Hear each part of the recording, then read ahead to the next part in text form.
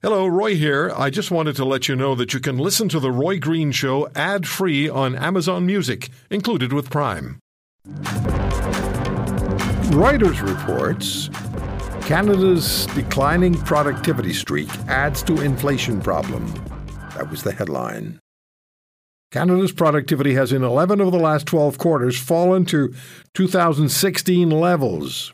So our productivity is back to where it was 7 years ago.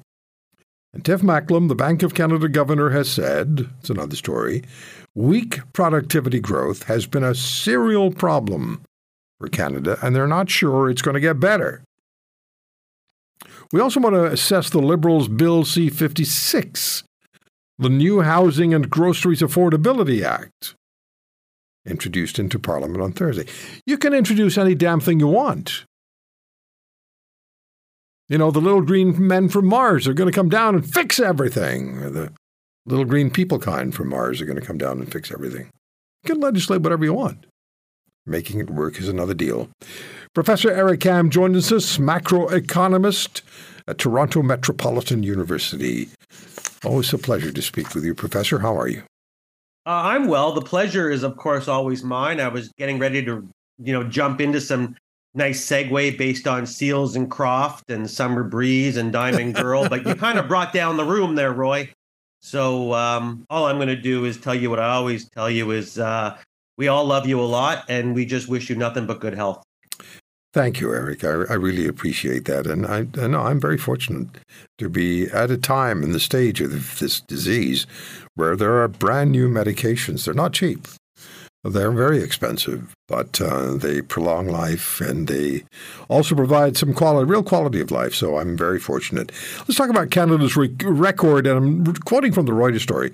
Canada's record of declining productivity over the past 3 years is likely to make it more difficult for the Bank of Canada to tame inflation, raising the prospect of additional interest rate hikes even as the economy slows. The Canadian Central Bank had expected productivity or output per hour worked to improve as the economy recovered from the COVID-19 pandemic. Instead, it has fallen in 11 of the last 12 quarters, taking it back to 2016 levels. Don't want to hear that. No, you don't want to hear that. And this is nice, right? For you and I, this is a complete change. We almost always talk about demand side economics and consumption and investment and spending. We very rarely go down the supply side road. And now we know why. Because now we know that the supply side, that story isn't any brighter, right? We know that productivity growth, right? Now, there's a lot of ways to measure productivity growth. Output per hour worked is just one, but it doesn't matter which one you use. They absorb. They're an absorber, so that when we do have any type of economic increases, wage increases, any type of inflationary pressure, productivity increases tend to absorb those pressures. Right. And so that's not happening now. Right. Wage gains are not occurring because people are getting more productive. In fact, we know that output per hour has been in a bit of a free fall. So what's going on now is that you've got rising unit labor costs. And so what does that mean for a macroeconomy, Roy? It's simple. You got to do one of two things. You reduce your head count, the number of people working to protect profits, or sadly, monetary policy has to be tightened further. Because the bottom line is when you look at what we call productive inputs, there's labor and there's capital. Our labor increases are not coming from anything productive. They're immigration increases, and that's fine. But it means, to keep it really simple, or at least I hope, we've been substituting labor for capital. And so now with a nice big fat zero in terms of productivity growth, any type of wage gains, any type of supply side gains, Roy, are going to be reflected directly as inflationary pressure, which of course is the thing, Roy, we're trying to reduce. Yeah. And the governor of the Bank of Canada, Tiff Macklem, said just a couple of days ago, weak productivity growth has been a serial problem in Canada. So if it's been a serial problem, I'm not the smartest guy in the world, but it suggests to me that it's been defined, should be addressed, can be addressed with the proper motivation and determination.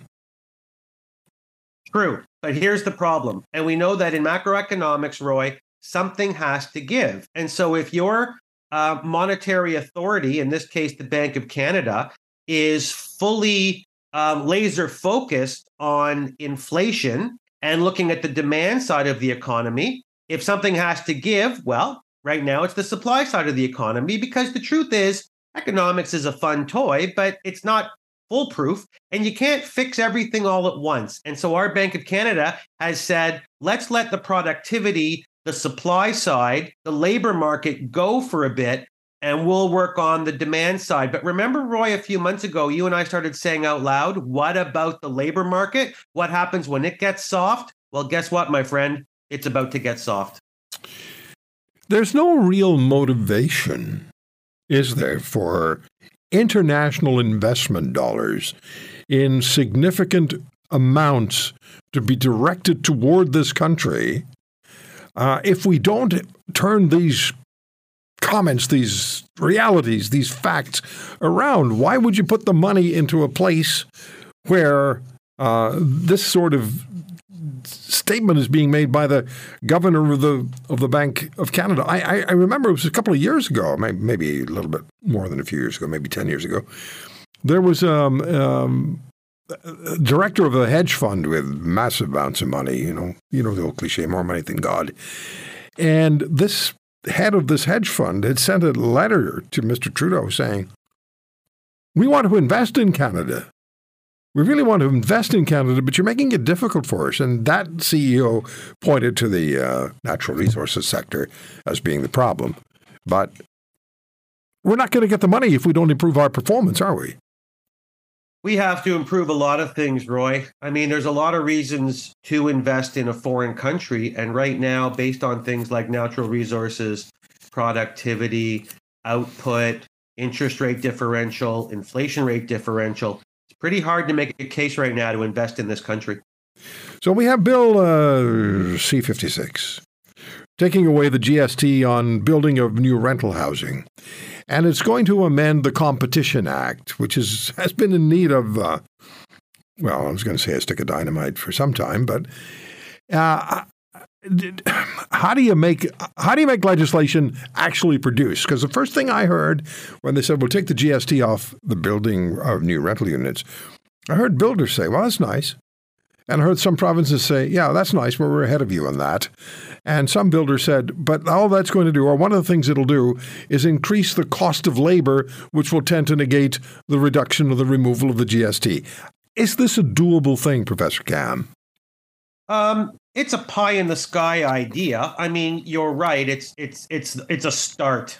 It's at least something to hold on to. But is it going to make a massive difference? I did the same thing as you. I reached out to my friends that own apartment buildings, and they tended to chuckle because they said, number one, on new builds, is all you have to do is flip it into an Airbnb, and this no longer applies to you. So that's one way to do it. And number two, I mean, what they're really looking for, of course, is it's a business to them. They don't rent apartments for the good of their health. It's their business, and they would like to see some work done in the rent control area, because at a 2.5% to 3% increase, which is all they can ask to increase their rent year by year, they're not making any more money. Until they're making more money, they're not going to build any more rental units, Roy. So you know what? I mean, yes, this is better than nothing, but is it going to revolutionize the rental market? This is going to have a marginal effect on the rental market. Yeah. What will? You're the macroeconomist. We know what the Bank of Canada governors had to say about productivity in this country back to 2016 levels. You just talked to us about that. What will make a difference? Well, number one, let me tell you, it's not this idiotic Competition Act. I know you want to talk about it. We can get into it next time if you want, but it's toothless, so we don't even have to go there. What you've got to do to kickstart any economy is to increase people's disposable income. And we've talked about this. You've got to stop taxing people to the point where there's nothing left to tax. And that's where we're at. And that's why you hear people saying you can pull off the carbon taxes, but is that really going to make a difference? Yeah, that's going to make a difference. That isn't just pulling off the GST on an apartment. That is actually telling people there's going to be more money in your wallet to spend. And that's what people are craving right now. You and I keep going over these statistics about how close people are to insolvency and one paycheck away.